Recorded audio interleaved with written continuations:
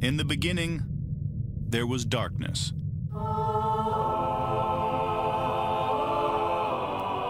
Then, there was Paul Brown.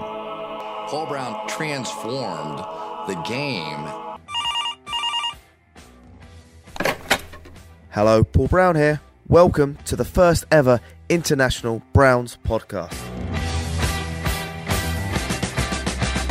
London calling to the faraway towns. Now war is declared and battle come down. Good morning, Cleveland. Well, it's not really good morning. I'm here with Ian Wright and Jack Coffin, and today we're talking about the Cleveland Browns losing to the Steelers. How are you, Ian? Ugh. The season is officially done. Done. No chance at a winning record. Morally defeated season by our Cleveland Browns. So, that was crap. There is one thing, though. Myles Garrett going for Defensive Player of the Year. No, that's gone. Okay. That's TJ Watts and Baker and Hudson pretty much sewed that up last night. The betting odds completely fell through the floor. Okay. Myles had 0 sacks. TJ had 4. And the crazy stat is TJ Watt, Myles Garrett, Clowney all had 5 pressures. I saw that. One guy turned 5 pressures into 4 sacks, and Clowney turned 5 of his into 2 sacks.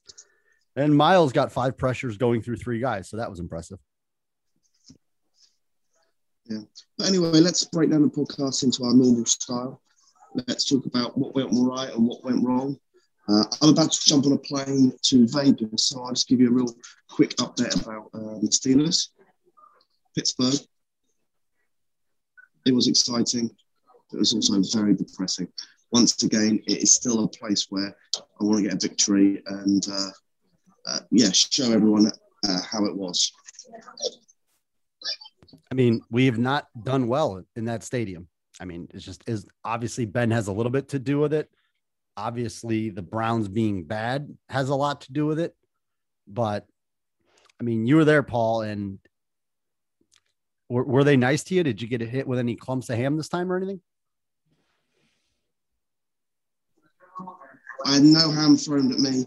The fans were very nice to me tonight. There was a few guys that gave me a bit of abuse, but it's a rivalry, and I wouldn't like it any other way. But yeah, I've got to say, it was the coldest moment of my life. It was -5. I've never experienced that in my life anywhere else.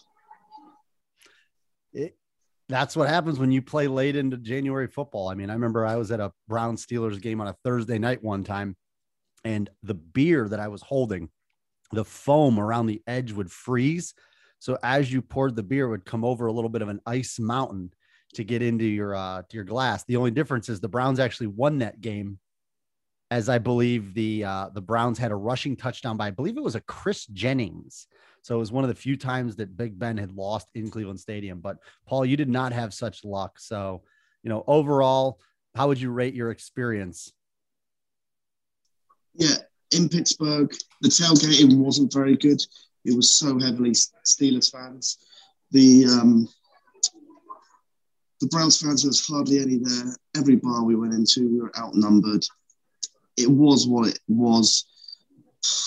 There was that slight hope, as always with the Browns, in the fourth quarter. Could we drive down, defense stand up, and win this game like other teams do? And it just didn't happen.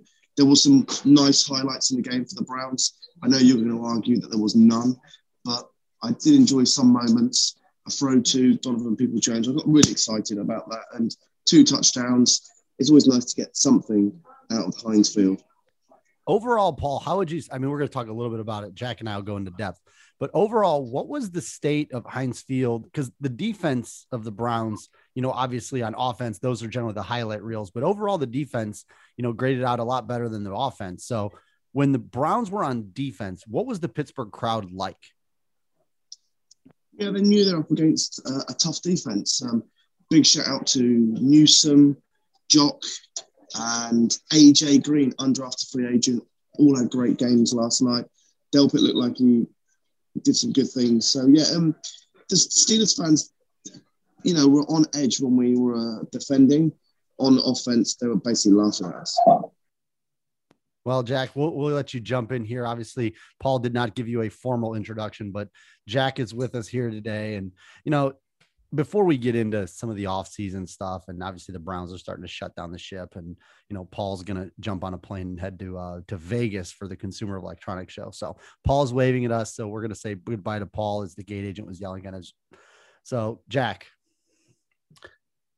tell me, what do you think? One of the worst games I've ever seen from two offenses.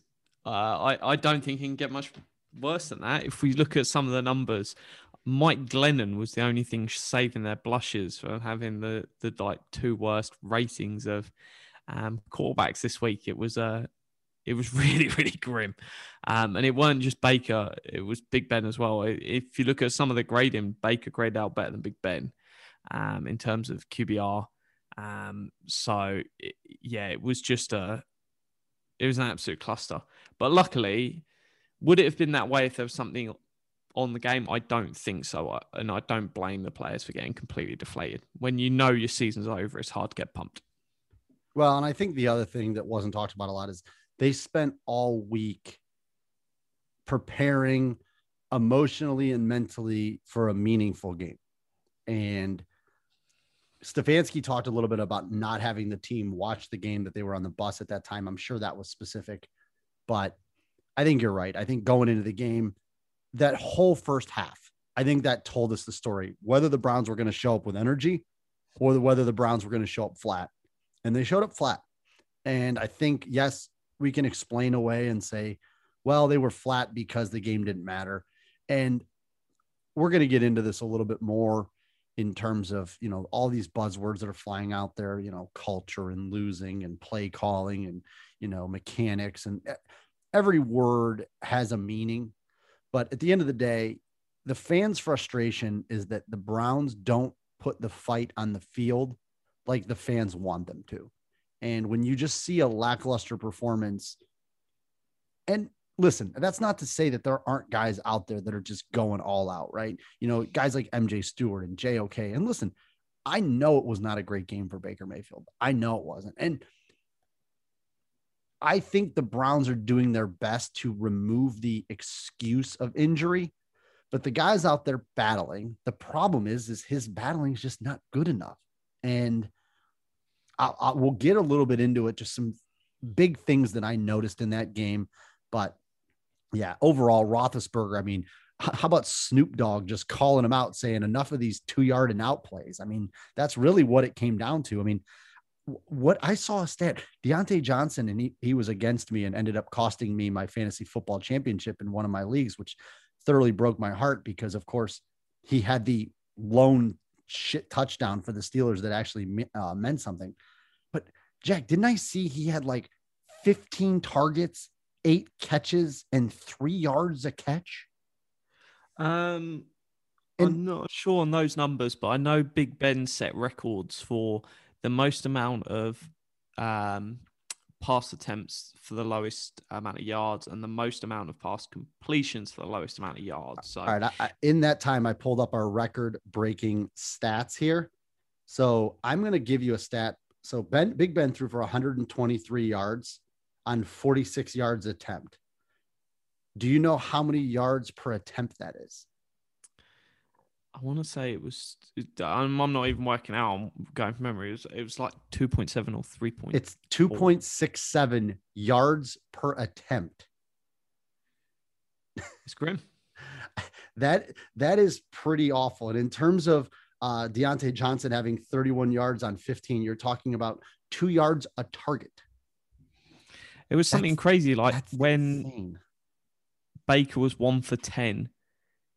I think at that same time he had more yards per attempt than Big Ben. Oh yeah, when it might have been when he was 2 and something. He was at one point I saw they flashed it 4 when he was 4 of 15, and he was like double. So listen, they're going to burn that tape. Okay, that's not one that you're going to be doing a lot of teaching about. Maybe AJ Green will. I was going to say maybe AJ Green will show his kids, and maybe MJ Stewart or Jeremiah Owusu-Koramoah will show his kids that tape. But other than that, let's just make this real easy on ourselves. Ready, Jack? The offense, the defense, and the special teams get a 1. Okay. Like they all get 1s. The realistic is the offense probably gets a 1. The defense probably gets an 8 and the special teams gets a 5. And we'll just agree on that. The defense this is something that's been really clear for me this season is across last season for the second half of the season, the offense really stepped up a gear and played well. And we've basically got the reverse this year, where the offense has basically struggled for the entire year, which is the same as the defense last year. But the defense has stepped up this year in the second half in particular and done really, really well. And I think it's just it's a perfect explanation for where the NFL's at. We've had half a year of great offensive play and half a great year of great defensive play, and why the other side of the ball struggled. One year you come out feeling great, and the other year you come out feeling down. And that's because it's an offensive league. It does not matter what's happened on the defensive side of the ball. Kept us in games and we could have won them, but the offense wasn't good enough. Let me ask you this, Jack. And I was thinking about this as I was running daddy duty until 4 a.m. last night. Does it make you sleep easier at night knowing that the offseason leading into 2020, the Browns focused solely on offense and had notable improvements and continuity on offense? Then this past offseason, they focused all of their resources on the defense, and you saw a sizable gain. So basically what I'm saying is whatever the Browns seem to focus on in the offseason pays dividends in the following season. So maybe next year or this coming offseason, let's maybe split that down the middle and maybe half over here and half over here, because when they went all towards the offense, we had record-breaking offensive output. And we went all towards the defense, we have a top 5 defense in the NFL.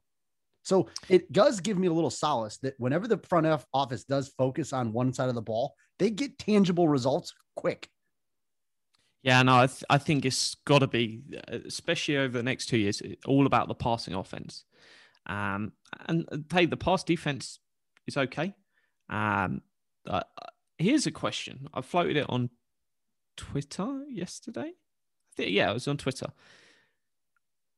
The cornerback room, for me, is the only room in the entire roster that I think will be run back in full. So we're talking all 5 guys. And even that, Troy Hill might go and they might keep MJ Stewart. But it's the only room that I can realistically see being run back. And I'm not talking starters. I'm talking depth. So I'm talking Ward, Greedy, Newsome, Hill, and AJ Green. And AJ Green, I was actually really impressed with it. Even before the interception, he was having such a good game. Quite often, player will make an interception. The rest of the game isn't at that level. He had a great game. And for him as a 5th corner, great position to be in. I mean, think about it. We talked about it a little bit. And listen, I know Ben's limited, but at the end of the day, they held the Steelers' leading receiver had 4 catches for 35 yards. Deontay Johnson, 8 for 31. Freiermuth, 5 for 22. Najee Harris, 3 for 18. Jack, who haven't I mentioned? There's a specific guy. He's a little vocal on Twitter, has a little bit of a yappy. Claypool. Who was AJ Green on? Claypool. 9 targets, 3 catches, 17 yards. That is an absolutely fantastic performance, without a doubt. So absolutely, I think the Browns, in terms of ranking, right? If we're ranking, because I honestly do think from the safety room, I think you're talking about Delpit, John Johnson III, LeCount. Those 3, obviously, the only one's not going to come back is Harrison. Yeah, he's not coming back. So I'm just talking full. I'm talking to everyone. But Harrison was kind of the odd man out this year, right? Because MJ Stewart moved into that safety role. So if we're talking just the secondary overall, I can see over 80% of these guys coming back, and guys that played meaningful snaps this year. Because I know we're out of order and we're talking about defense first, because overall, I think whether we played the Chiefs, whether we played the reason we beat the Bengals so bad is because we have corners that can match their receivers. See, so there's not many teams that can do that. If you don't believe me, just go turn on the Kansas City tape, because for some reason, Steve Spagnuolo on a 3rd and 27 decided to run a cover 0 blitz and not shade a safety over to the side of Jamar Chase. Why you'd go cover 0 in this? I get you love to blitz, but why don't you run a zone dog blitz and have a safety over the top, because you knew Burrow was going to get the ball out quick. And listen, I'm not Steve Spagnuolo. He's obviously much more of a proven defensive mind than me. That if I was the Browns, if I was a Chiefs fan and I saw my D coordinator do that because we've done it to Joe Woods, I'd be livid. But what did the Browns do when they played the Bengals? They took that passing game away. They cheated on Jamar Chase, and on that goal line when they tried to throw that out route, Ward housed it. So I love where the secondary's at. I love the young talent. Greg Newsome, I thought, played exceptionally well yesterday. Just getting physical, getting into the chest of receivers, breaking up passes, not giving up on the ball. There was a lot of talk about, some technique flaws. I'm not seeing it, and this is a guy, he had 7 tackles. It looks like I'm reading some PFF stuff here. It was targeted 11 times, gave up 6 catches for 35 yards. I mean, if you're targeted 11 times in a game and you only give up 35 yards receiving, that's pretty damn good. No, he's been really good. I struggled to see Ronnie Harrison coming back, and Troy Hill wouldn't surprise me if they decide to move the money to MJ Stewart. So that's one. So that's 80. That's 80% of a room. I mean, that's pretty good. Yeah, you're bringing back that much, and we'll add more. They'll draft a safety. And in terms of the core, I mean, what did you think watching Jacob Phillips and Jeremiah Owusu-Koramoah? I didn't watch too much of the thing. I still don't think we'll see too much of Jacob Phillips this year. I know he's played snaps. What did he play?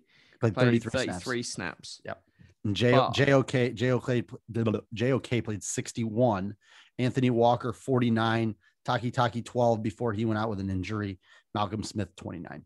So they did their divide and conquer from the linebacker room. Yeah, no, I think we'll. JOK is obviously just cementing himself. He's playing around the 75%, which is great. I would love to tick that up. He's had 2 games this season with 90 plus. Would love the Browns to have one linebacker where they're like, yeah, he's good enough. And if it is the case of, hey, he smashes 75% of it and that's all you're putting out on the field for, I've got no issue with that. Yeah. Joe Woods has generally done a really good job of rotating that linebacker room round to fit the matches. Mm-hmm. I think Jacob Phillips will bounce back next year. Listen, this is a guy I think we just want to see him play. And you know what? Against Cincinnati, I want to see him play more. At this point, it's odd because he has the same quick twitch that Jeremiah does, or, JOK, whatever you want to call him. He just kind of gets lost in the wash a little bit. So I think he has good instincts, but at this point, he's letting his eyes lie to him a little bit. And there's a similar theme on offense in the quarterback position. But at the end of the day, you notice with JOK, he sometimes gets himself out of position, but has the quickness to get back into position to make a play. And I think what you're talking about there is you're going to see some boom and bust plays from him. That's just a fact. You're going to see plays where he's going to blow a coverage. He's going to whiff on a tackle like he did at the end of the Raiders game. You're going to see those type of mistakes. But I was reliably informed that, moving up 3 spots in the draft is so vitally important in terms of getting who they want. Jack, remind me, what pick did we get Jeremiah Owusu-Koramoah at last year? 52? 50. It wasn't in the top 50. So a team that made the playoffs, I remind you, came away from the draft with what looks to be a starting corner and a starting linebacker. Not too bad. At the end of the day, I believe Jamin Davis went 19. How's he doing? Anybody? I think there is some value to moving up. We saw what the Eagles did last year. Trade up. They it took a massive amount of heat, and it was apparently going to ruin their franchise when they tanked the last game. All right, hold on. I saw that going on there. When you say tank, how did they did tank? Well, they took their quarterback out the game. Did he play? They let him play the first quarter and then pulled him. Okay, so they let him play, and then they said, we have roster decisions. And you know what? It's no different. See, that to me isn't tanking. See, tanking to me is not showing up, right? The fact is their quarterback showed up. He took some reps. He runs through the game so your backups then can see your starters run through. If you're not playing for anything, and this is where we're going to get a little bit of this in the offense because I want to have this conversation about Nick Chubb, right? But I don't consider that tanking. Did they play to win the game? Yes, they did. The thing is, team plays to win the game. They used players that may not have given them the best chance to win, but those guys played to win. So I have no problem with once a team is eliminated, and we're going to see it next week in Cleveland, playing guys that You need to, for example, I sent this to the group chat. I want to see Richard LeCounte next week. I want to see more of him. I want to see Grant Delpit out there. Grant Delpit's still a rookie, but you know what? Some plays good, some plays bad. I want to see Jacob Phillips out there. I want to see Sheldon Day. Get these guys some snaps. I have no problem with that. I'm not saying I want Myles Garrett running 80% of the snaps that week. I don't. It's nothing. But I want his ass out there. I want him out there just the same as, listen, I know the Baker discussion's coming, but I want Denzel Ward if his hamstrings not too bad. I want him out there.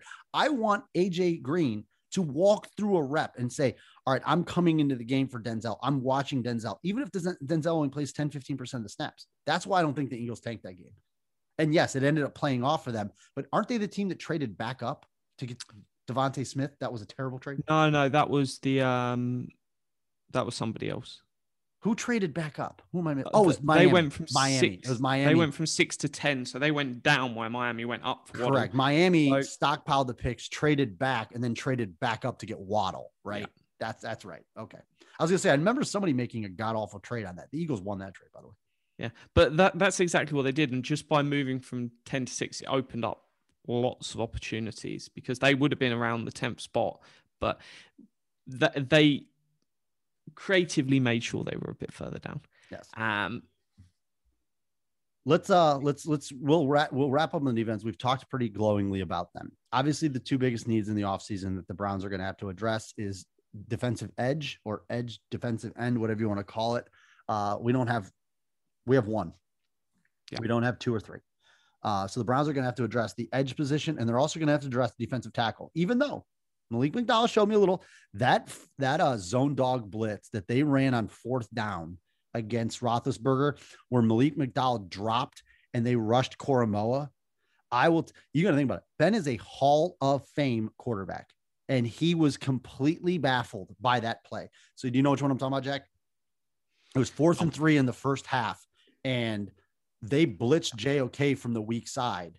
Actually, you'd have been on the wrong side there. They blitzed him at the left tackle. Malik McDowell peels back into coverage. Roethlisberger thought he had an easy check down to Freiermuth, and all of a sudden, a 6'8" behemoth named Malik McDowell jumps in there. And if he had hands, he'd have caught it and intercepted it, but instead it bounced off his head. However, fantastic play call to this guy coverage, and that's one of the first times I've seen a D tackle do that from the Browns. So shout out to Joe Woods. That was an absolutely fantastic play call. And I know Peyton and Eli pointed it out as well, but it was nice to see some freaking work done on it. I thought Malik McDowell had a pretty solid game.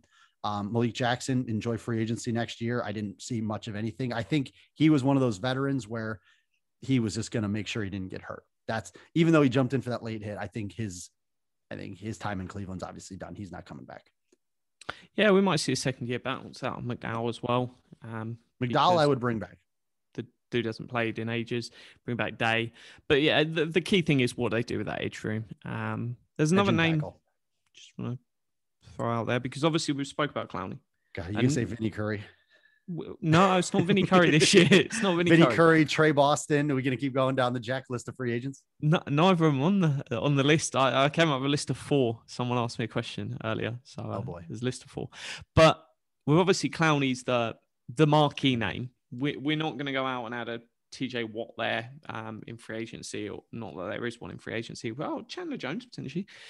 But Clowney's sort of your star, and you hit the nail on the head. If you bring him back, you're going very much down the Rams route of like, hey, we're just going to load up with star power. We'll have 5 or 6 stars on defense and not much else, which, hey, if everything's working, everyone's healthy, it can be good, but it can go wrong.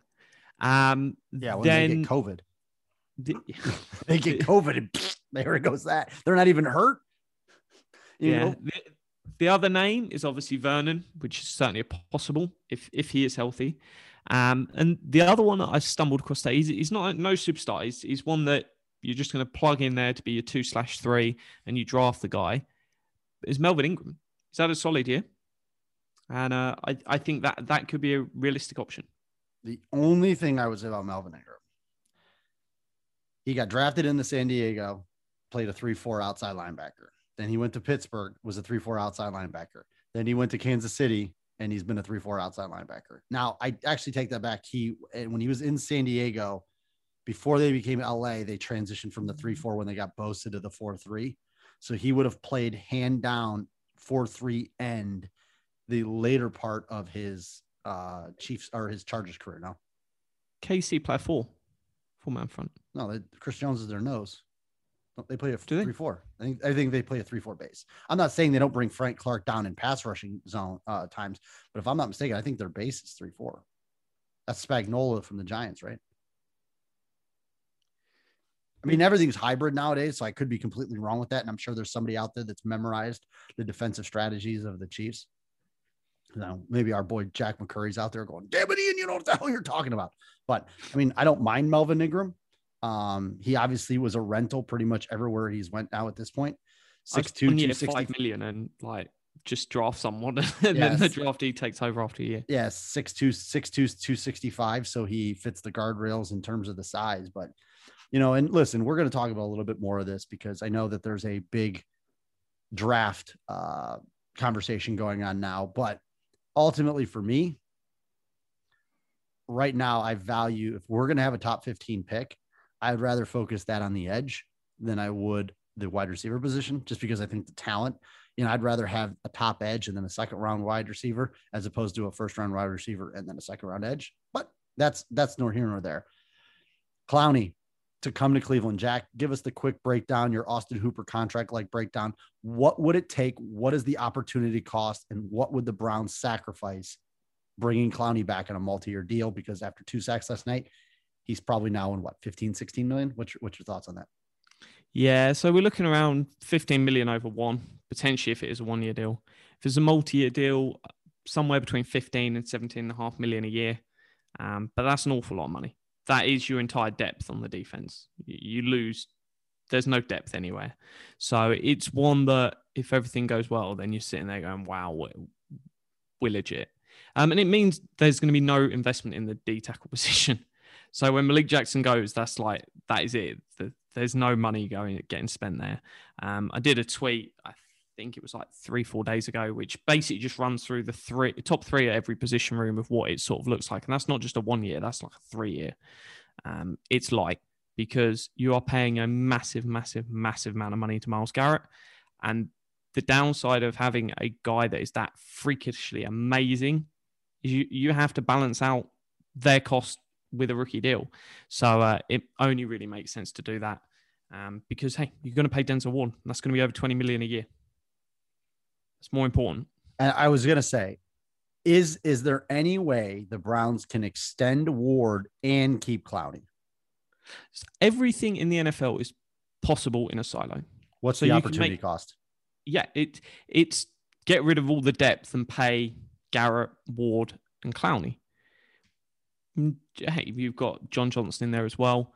So it's not like you've got no one, but they're basically your 4 stars. You got everything in 4 dudes, and the other 21 that are in the defensive. If you multi-year deal that though, and you have Ward on big, then you have Clowney on say 3, and you have Garrett, then you have to start thinking about, okay, you can bring him in this year, but next year you're talking about Delpit will be going into his 3rd year.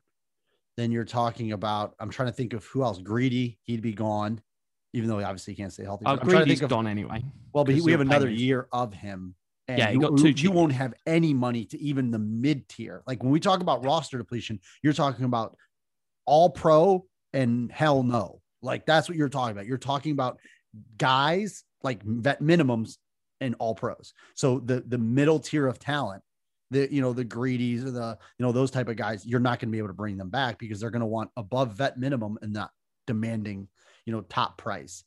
But the one thing I was looking at just in that little time, the one benefit the Browns may have you looked at this free agent crop of edge rushers? I mean, there's some decent names out there. So the market is not going to be focused really on one guy. So, I mean, you're talking about, obviously some of these guys could be kept. Von Miller, Chandler Jones, Jason Pierre, Paul, Jerry Hughes, Clowney, Agba, Mario Addison, Hassan Reddick, Dante Fowler, Melvin Ingram, Derek Barnett, Ryan Kerrigan, Justin Houston, Harold Landry, your boy, Kyler Fackrell, Uchenna Nwosu from the Chargers. He's had a Randy pretty Gregory. decent, yeah, Randy Gregory, Everson Griffith. I mean, obviously, I know he's got some mental stuff going on. There's some decent names. So hopefully the market doesn't get too saturated, and maybe you can find a couple guys here. There's a couple guys here on the younger age part that I would maybe kick the tires on. I'm not going after like an Everson Griffith or a Mario Addison. Those guys are 35 years old. But when you're talking about Chauncey Rivers, who's a guy who's made a couple of plays now, he's a exclusive rights free agent. I don't know if they have enough cap to bring him back, but Derek Barnett from the Eagles, 26, he's going to get paid a multi-year deal. So that just takes us out the equation, really. Are any guys on here, guys that will do the Clowney and come here for a year to try to hit it bigger when that cap goes up? Like, could you see a guy like Nwosu or, Jabari Zuniga, that guy out of Florida? He's been around. He's and this says SFA. What the hell is an SFA? Street free agent. Never mind. He's got some legal issues then. So the thing with that is you can generally always get a player. Pretty much every position outside the quarterback. If you're willing to wait, there'll be somebody that misses the market, whether that's, I think even Casey Hayward with the Raiders, his phenomenal season. He sort of missed the market and went cheap and been one of the best corners in the league this year. And Clowney, perfect example. You had to wait to sign Clowney. So there was a danger that Clowney took a bid from another team and we missed out on Clowney, and Tack was actually going to be our starting edge this season. So that's always the danger when you're playing that game. It's like, hey, you could miss out. But it's what you're happy with. And that's why we're almost in a tough position where we need somebody. So even if it's just a Vernon on $2.5 million, you've just got to pay it to go, we've got something, because you can't wait until the 5th, 6th, 7th day of free agency and go, hey, we'll just pick up what's left, because you could just run out of guys. So it's playing with fire, but why not? Yeah. All right. So that's enough on the defense. We've put it off as long as possible in terms of talking about this piss poor offensive performance from yesterday. So what do we want to talk about? I mean, we all saw it. Our eyes are still bleeding. You want to start at the top? You want to start at the head of the snake? You got to start there. There's no point discussing anything else until we discuss it. Well, as we know, the Browns offense has been out of sync for pretty much most of the damn season. I mean, I think I read something that 10 out of their last 11 games, the offense hasn't scored more than 17 points or something like that, or it's some insanely stupid number, or 10 out of the whatever games. I forget. We all know. We all watch the games. We all know that the offense stinks right now. Stinks. And this is not kill Baker. This is not kill James Hudson or any of them. To have a productive offense, let me help you. You need a good offensive line. Not great. You need a good offensive line. You need a good quarterback play. You need good running backs. You need good tight ends, and you need good wide receivers. You need good. Now, maybe you dip a little in tight end if you up it in the offensive line. There's some give and take in there. But at the end of the day, you need a Paul Brown 7, at least across the board, to have a good offense. Yeah, you can sacrifice in running back and tight end, I would say. Yeah. If there's 2 you can sacrifice, they're the 2. Everything else, yeah. If you get 6, you're okay. Hence why Kyler Murray can throw passes to an Antoine Wesley, who's a tight end / wide receiver. We have him Harrison Bryant. So you can find guys like that. You don't need first round talent at all positions. But the big kicker with that on offense is if your quarterback is not firing on at least 4 cylinders of a V4, you got problems. And I like Baker Mayfield, the person. I like Baker Mayfield, the competitor. I like Baker Mayfield, the attitude, the swag he brings. But it is as clear as crystal that he is gun shy. They said it a couple years ago when talking about Sam Darnold. He's seeing ghosts. And whether that's because the injuries, the wideouts, the right tackle, the running backs, the tight ends, the coaching, the play calling, it doesn't matter. It really doesn't, because all of those things are present in some form or fashion on 32 different NFL teams. Antonio Brown just won on a tirade mid-game, down 2 scores, and Tom Brady led them to victory. It doesn't matter what's going on if you have a quarterback that can, and listen, I know I picked the GOAT, but at the same time, you can look around the league and see Josh Allen's, and you can see guys that are in similar vein to Baker Mayfield overcoming obstacles. And when you listen, I know that a lot of times you'll see screenshots of plays and say, look at this guy wide open. And it's impossible to do that on every play. But when you have two Hall of Fame quarterbacks watching your play and calling out what your read should be and how you missed it, I'm talking about the first interception. And yeah, did Donovan Peoples-Jones help him out by flattening off that route, as Eli said? No, he didn't. But why is he the read? That's the question, because obviously, as Peyton said, you're reading that low to high. So what he's basically saying is, if Baker Mayfield is going to be any quality of quarterback, he passed on David Njoku to go on to Donovan Peoples-Jones. So that there is not a play call. That's not a Stefanski. That's not an offensive line. That's not any of that. That's on the quarterback. And when on the 3rd and 2, that Burns has screenshotted and it's been out there, and Peyton Manning even said he anticipated a coverage. That is a very fancy way of saying he saw a ghost. He had 4 passes swatted in his face, and he was scared to throw the ball. And how many times did Eli bring it up? And I can cite them because these guys are quarterbacks. They sat with Stefanski, right? So you can read pieces in here. This isn't me conjecturing things up. Eli said, when you hit that back foot, let it go. That he's telling you this is a timing offense. He's telling you that when that back foot hits the ground, Baker Mayfield is to throw the ball. And when he hit the back foot and he hesitates, his right tackle now gets beat by an all-pro. His left tackle now is blocking to a spot he's not supposed to be at. This is what an out of sync offense looks like. And until Baker gets right between the ears, and I'm not talking about a non-throwing shoulder harness that everybody wants to argue about limitations, until he gets right between the ears, it's not going to matter. Yeah, and that's the massive, massive thing. If all it was the injury and he's throwing high, if it was he's making all the right calls and they're just not going to the right place, they just fly high, fly high, fly high, then you sit there and you go, look, ideally you should have fixed that across the season, even with the injury, but it's an injury. The eyes are working. Everything else is there. That's when you sit there and you go, hey, run it back. It'll be fine. It'll be fine. We'll turn it around. We'll get end of last season Baker. It's there. But yeah, it's the technique.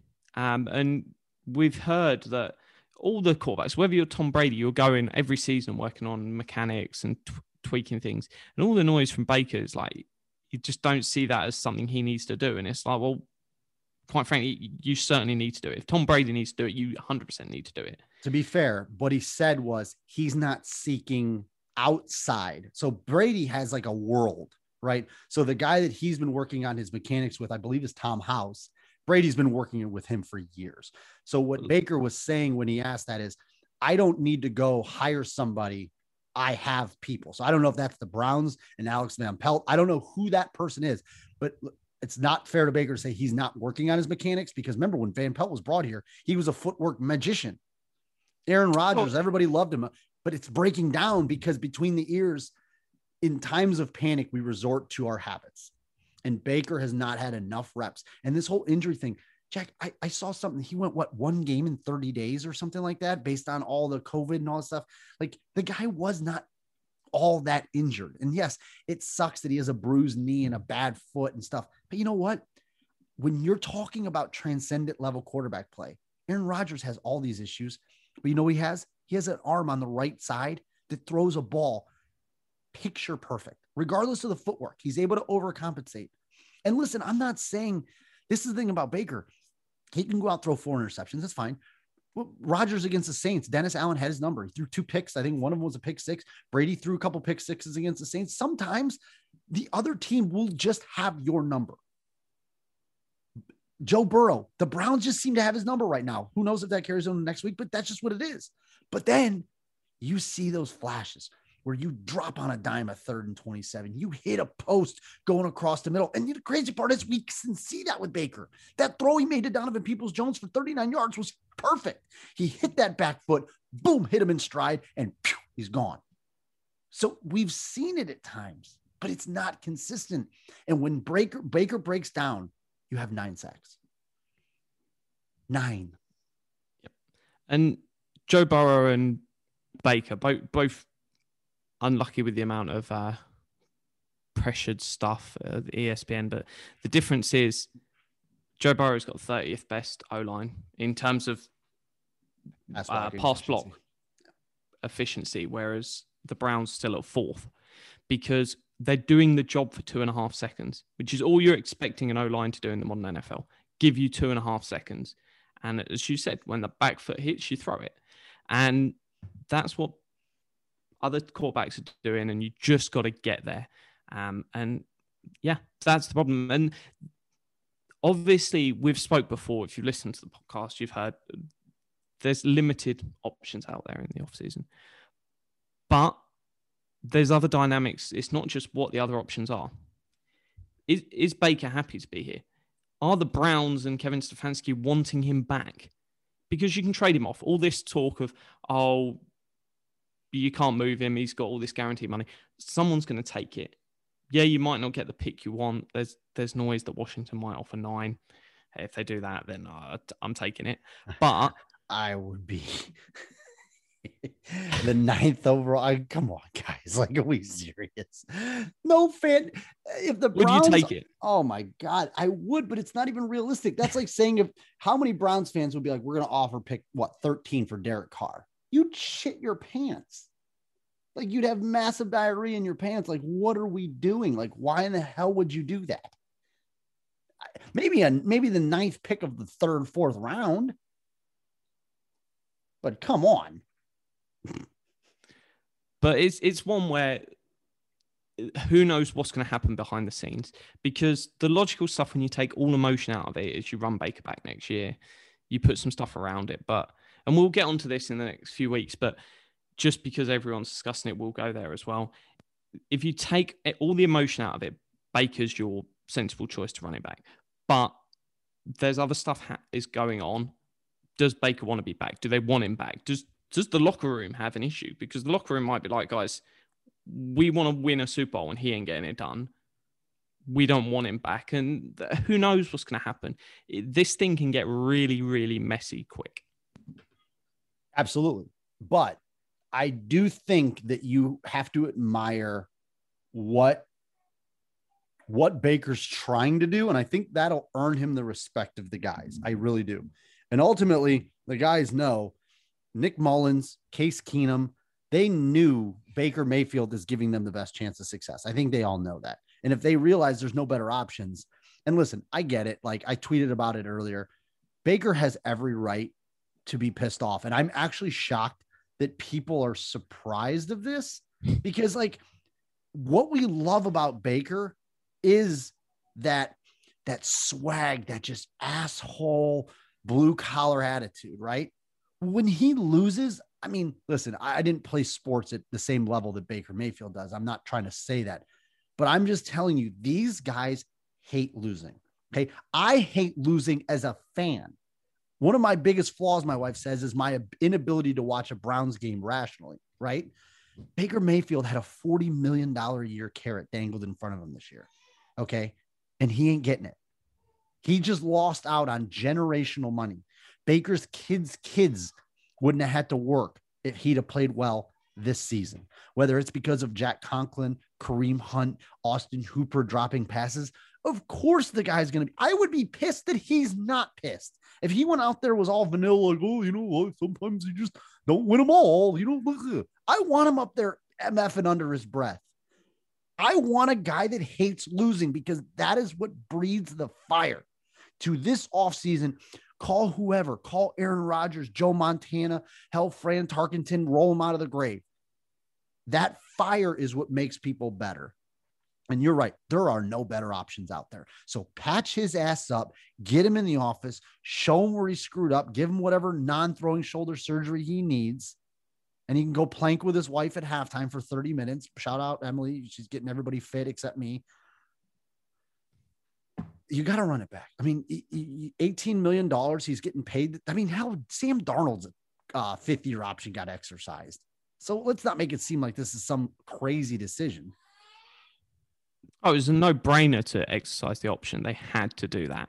And everything pointed to they did well. And to be fair, kudos to Berry and in particular for not paying Baker last year, because that would have been an easy thing to do. If they'd have paid him 40 million, got it done, then people at the time would have gone, hey, it's a great deal. And now they'd be sitting there going, should we be getting rid of Andrew Berry? He can't evaluate quarterback play. And genuinely, that would have been what happened. Jared Goff, Carson Wentz. Hello. Exactly. Guess what? If you'd extended him, you'd have had an entire year of Baker before you got to Baker's real money. Just remember, that's the reason that the Eagles needed out of that Wentz contract, because he hadn't even taken a snap under his new dollar. So it's one where they need to have a look, and they will. Andrew Berry, one thing we've seen from him, he was the only one other than New England calling on Cam Newton. We had our quarterbacks locked in, but he will overturn every stone to try and make us better. And he will be calling for Rodgers. He'll be calling for Winston. He'll be calling for, he'll even call for Cousins. He'll call for Carr. He'll call for Jimmy G. He'll call for other guy, Watson, because Watson's not getting traded till he's cleared. So anyone moaning about the Watson off-field stuff, it's irrelevant. He's not moving until he's cleared. Or found guilty, and then we'll have that discussion then. But the thing is, they are going to look at every option, and if they think there's value there for one, they will move for it. There's one guy. If we were to get the 9th, there's one guy I would love to bring in as a free agent, and I think he would be a really good punt for a 1-year bridge. Because for me, if you're going to ask me, the future of the Browns quarterback position is in the 2023 first round. That's where it's going to come from. Guy I would love to bring in if we can trade Baker for a first. Hey, guys, thanks for making it this far. Jack and I continue on for about another 40 minutes on the Browns-Steelers post-game rant. So we're going to break this one up into 2 recordings just to make your lives a little easier. So if you want to hear who the quarterback is that Jack is slated as a target for the Browns in 2022, and this isn't coming from any sources. This is just coming from him himself. Check out part 2. It'll be posted at the same time. So listen to 1, listen to the second. Plenty of great content here in the second half. So we appreciate it again. Thank you, and go Browns.